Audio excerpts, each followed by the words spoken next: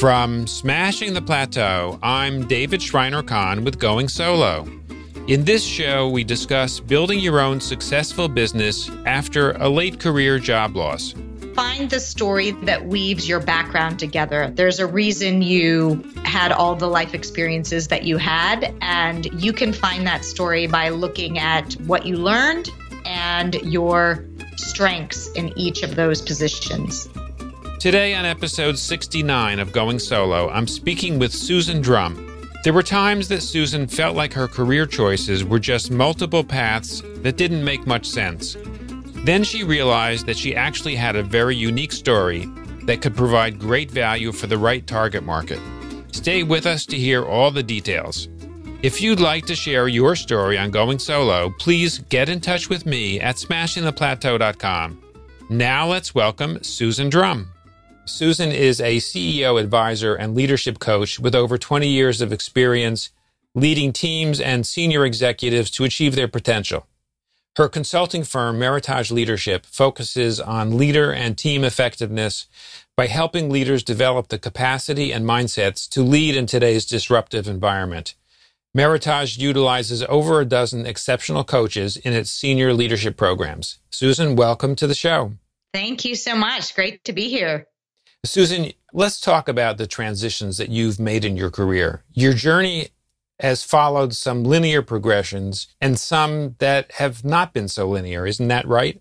Yeah, I feel like it took me a while to figure out what it was my purpose or passion in life. And I had to try a bunch of different paths to figure that out. And surprisingly, they all fit together in what I do now, although I would have never guessed that they would at the time. That's often the case. Yeah, it's looking back, I think some people thought what I was doing was crazy. And I think maybe I was even feeling a little crazy, but I was following some important impulses. And lo and behold, it's everything that I've done are things that I use now in the leadership development work that I do. So I'm grateful for those experiences, and I'm glad I followed my intuition on them. What were some of those transitions that you've made? Sure. So I have a law background. I went to Harvard Law, and during law school, I started working for different law firms and figuring out, particularly during my summers, and I just knew that I did not want to go and practice law. And it was a little bit depressing for me because I had, over $100,000 in loans. And this is back in 1995 or even earlier. And so I knew I needed to do something that was going to be lucrative enough to pay those loans, right? And yet what was in front of me felt like drudgery. And so the first transition I made was right out of the gate, which I was always interested in business, and I had a business undergrad degree from Carnegie Mellon. So I decided to move back in that direction and take classes at the business school and transfer them over to law school. And that's where I learned about consulting, strategy consulting in particular, like McKinsey and BCG. And this was also the first year that they were coming on campus to recruit lawyers as opposed to just B school people getting their MBAs. And so I studied to how to do well in a case interview. I practiced it, and lo and behold, I got one of the offers. I think they interviewed 80 law students, and they gave 2 offers, and I got one of those offers, and I made the jump right out of law school into consulting. So I actually never practiced law, having studied law for 3 years. I did take the bar in New York, and I thought if I ever wanted to go back, I could, and I passed that, but I've never looked back in that direction. Yeah, and how much of a transition was it to start consulting right away after your training in law? It was challenging, and I think it was challenging from the perspective of I came in as I was one of the first, like as I mentioned before, they didn't used to hire lawyers and PhD students. And so we were considered non-traditional hires. And the way the staffing works is a little free form. It's sort of like a draft pick. And I didn't get to work with the best sort of case leaders because they wanted the people that had the MBA, that had the finance experience. And I think I was brandished as sort of not a risk. And so I didn't get to work with the most top-notch ones. I got to work with the ones that maybe nobody else really wanted to work with. But you were still at a good firm. I was at a great firm, but it was definitely a transition to overcome the bias of I'm not going to be useful. And the way I did that was really lean into my strengths, my ability to interview, my ability to capture a lot of the qualitative data, deep listening, empathy, and understanding, and then learn some of the finance stuff along the way. That makes sense. And how long were you in this job? 3 years. I did the consulting work, yes. Mm-hmm. And what came next? So what came next, I found myself, again, you'll see this theme where I feel like, okay, I've learned what I need to learn here, and I'm getting a little bored, and I'm not excited or motivated. And when I'm not excited or motivated by what I'm doing, it's hard for me to stay engaged.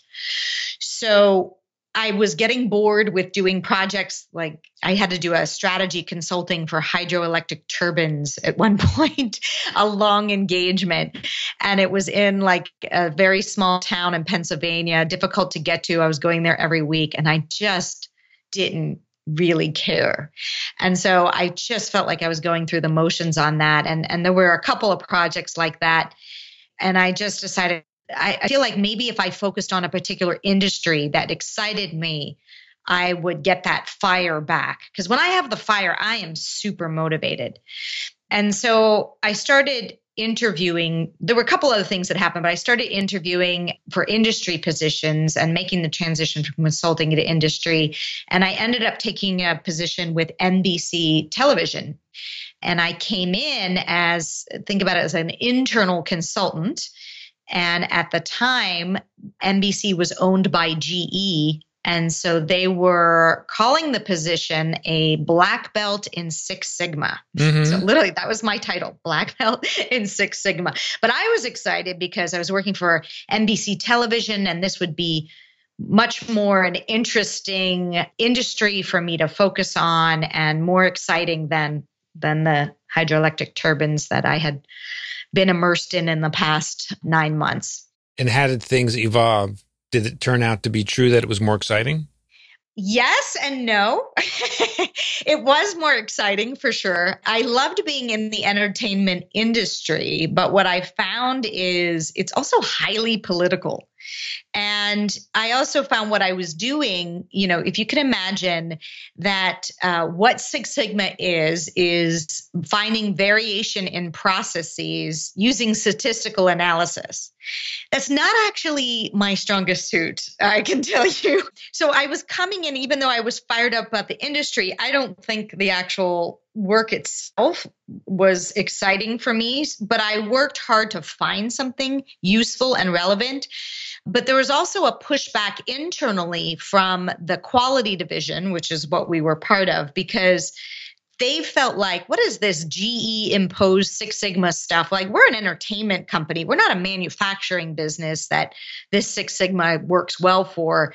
And they kind of didn't want us there. And so trying to help the business when you're getting pushback and sort of, get out of my meeting type of thing was difficult for me and difficult for my whole department. And in fact, my department ended up being disbanded within about a year of me being there.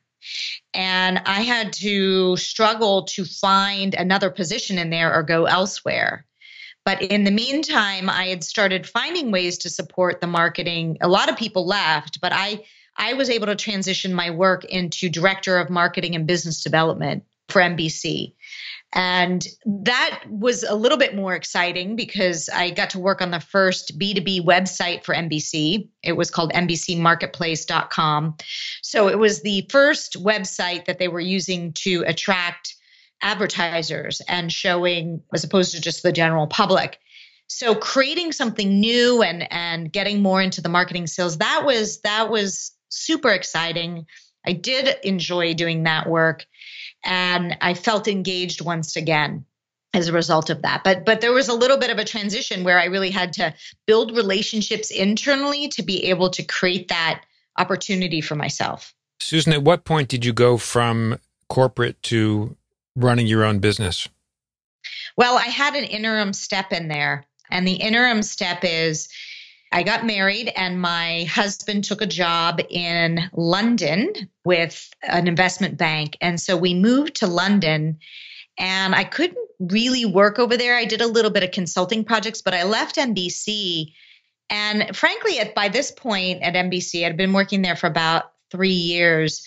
I was feeling a little bit slightly frustrated because the project that I loved so much, which was this website, ended up getting taken from me, because it was all of a sudden high visibility and it was so political that I was a director and a VP came down and sort of swooped in and said, "Thank you. This is great. I'll take it from here." And you said, "You're welcome." And I said, "Great. Okay." And then they put me on some other project that I'm like, "Oh my God, I do not want to do this." So I was again in this state like, God, I don't quite feel like I have it. What do I want to do? And here's an opportunity for me to take a little bit of break from the hard, like the day-to-day corporate life and do something different. And that's when I went to drama school. So swear to God, at age 30, I applied to the London Academy of Music and Dramatic Art, and I ended up getting a postgraduate degree in acting. Yeah, that sounds pretty nonlinear. Yeah, very nonlinear. And this is where I said people, I think, thought I was crazy. And I think I felt a little crazy, but there was something about it that I wanted to explore. And I thought this is my only chance to do that. Like while we're over in London, while we have this sort of expat salary, meaning, there was a bump to take care of housing and whatnot. Let me do this and see why I have this impetus, why I have this drive, why am I fascinated by the acting? I had always been, and I never really felt like I could pursue it. And now was my opportunity. And the strange thing is that what I saw is in the process, I loved the study of acting, but I kept thinking, wow, as I go through this, there's a lot I'm learning here that could be translated back into business. And I think it's a real cornerstone among others of my leadership development work that I do with leaders, because you learn as an actor how to be very authentic, deal with the inner critic, right? So you can't have this inner voice, this critical voice talking at you, not allowing you to be present with another actor on stage if you want to be a good actor. And it was the first time it sort of had heard of, wow, we have this sort of inner critic, this inner voice inside our head, and it impacts how we connect with others and how we show up. Wow, I know a lot of leaders business people that could use some of the work we did in the acting to be more present and be more authentic in that way. And I think that's where some of the seeds started planting for how I brought the work that I did there back into business. It's fascinating to me how some of these unexpected twists and turns end up creating a very unique set of experiences and skills that can be utilized in a business to solve problems for a particular audience. Yes, exactly. And unless I had gotten off the main normal linear track, now that I did that's what I think makes me particularly unique, because I'm drawing from so many disciplines in what I do today. And I'm grateful for that, as I mentioned. I mean, I can tie each thing that I did, how it feeds into the leadership development work I do today. Right. So this has become your main differentiator. Exactly. So, I'll give you an example. So the law background, I don't use it to obviously help people with their legal issues, but I use the same skill set that you learn in law. And that is, so you learn very clearly how to make distinctions in case law. And in fact, the LSAT is about which of these things is not like the other. It's testing your ability to decipher that. And I use that same skill set, but not to make distinctions in case law, but to make distinctions in mindset or how people think. And the nuances there to point out to people what they're saying, their assumptions, what they're thinking about, and how that's influencing what they see as potential options. So that skill set I use. The MBC skill set I use in how do I take data? Remember, I told you about the Six Sigma. How do I take data and help leaders understand how they're leading using real data from a database of 100,000 other leaders? Because when you put it in that kind of frame versus just generally a sort of an amorphous sense, I can't quite put my finger on, it helps them see and make more powerful changes using that level of data. And then you've got the acting, where, as I mentioned before, I'm using this ability for them to connect and be more authentic. So each of these steps very much plays a part in what I do today. And so I often encourage people like to get really clear what would light you up like nothing else. And perhaps even if it's just a short detour, there's a reason that you need to go in that direction. And you may not see right now what that is, but if you have the courage to pursue it, you'll be rewarded in the end. So with that in mind, one of the things that I see so often for experienced professionals, that especially those that have been fairly linear in their career progression as employees, if they've been working for, let's say, 20 to 30 years or more, and they want to go from corporate to consulting or in some form run their own business where the business uses their unique skills, they often struggle with figuring out exactly how to position themselves, how to identify who their ideal client really is, what their value proposition, how they can best serve those clients. And they often struggle, and sometimes I've seen people struggle with this for several years before they kind of figure out how all those pieces from their background fit together in a unique way, and they're able to identify a really clear niche that then becomes very marketable. What advice, based on your own experience, looking back on your career, what advice would you have for high achievers that do want to make the transition from corporate to entrepreneurship, but they haven't really tried to figure out their own mission and how it fits into a unique place in the market? Yeah. I would take each work experience, and it doesn't even have to be work. It could also be, outside activities. Take each experience and think about what was the strength that you brought to that experience. What strength was leveraged? And also, what did you learn in doing that? What was the primary, the biggest learning that you had as a result of that? And really chart that out, write it down, chart it out, and take a look at it and start to see the connections. And so that's, as I walk through my background, as I did with you, that's essentially what I did. What was the strength that I brought here? What did I learn in each of this? And who could benefit from that learning?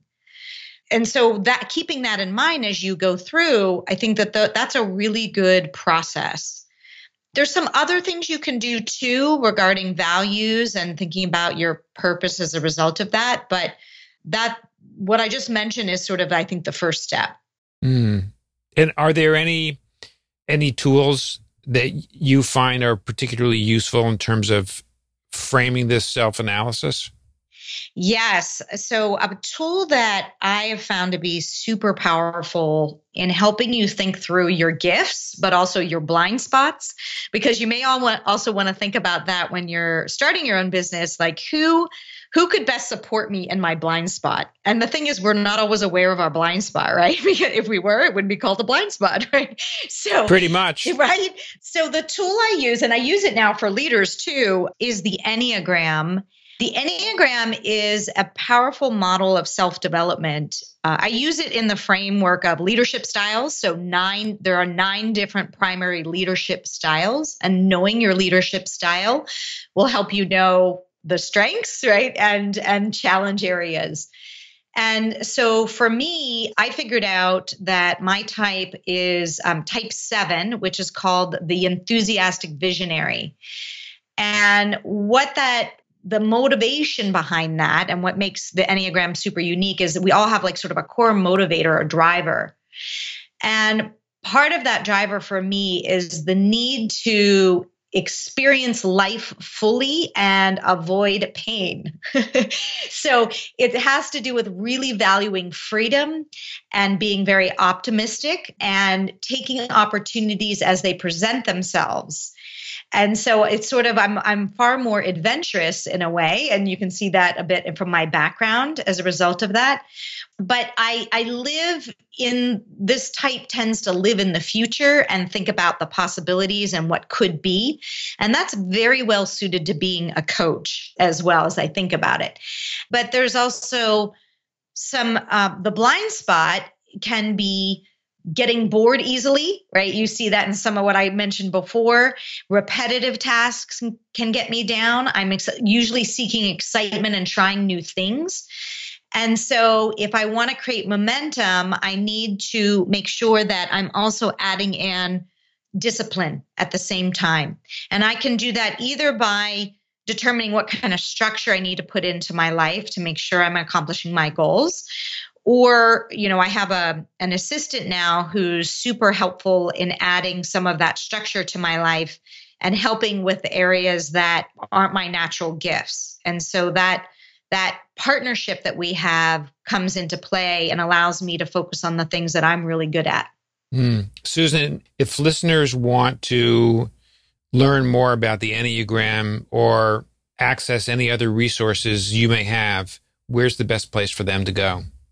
So we created a little 2-page download for you to learn more about the Enneagram. As I mentioned, I'm a huge fan of it. You can get that by going to susandrum.com/going solo. And so that's SUSANDRUMM.com/going solo. It'll have information on how to get an assessment done and how you use the Enneagram to chart your path of growth. That's great. Well, I want to thank you so much for creating this special download for our listeners. I also want to thank you for sharing your story and going through it in detail and also being candid about it. Because I think, by listening to what you've gone through and understanding how you have created a very healthy business based on your own unique experiences can be a great example to others. So I want to thank you for that. If anybody wants to get in touch with you directly, would it be the same link or is there someplace else they should go? Yes, the same link you'll see that takes you to Meritage Leadership, our website, and there's a contact page there. They're welcome to get in touch there. Okay, great. Well, Susan, again, I want to thank you so much for taking the time to join us today on Going Solo, share your experiences and your insights. My guest today has been the Managing Director and Chief Empowerment Officer of Meritage Leadership Development, Susan Drum. Susan, thank you again for joining us. Thank you. When you visit the Going Solo website, you'll find a summary of each episode along with the links we mention on the show. Today we learned how to find your unique value as a consultant and much more. If you'd like to share your story on Going Solo, please get in touch with me at smashingtheplateau.com. Remember to subscribe on whatever platform you listen on and leave a review if you can. Thank you for taking the time to listen to our show. I'll see you on our next episode.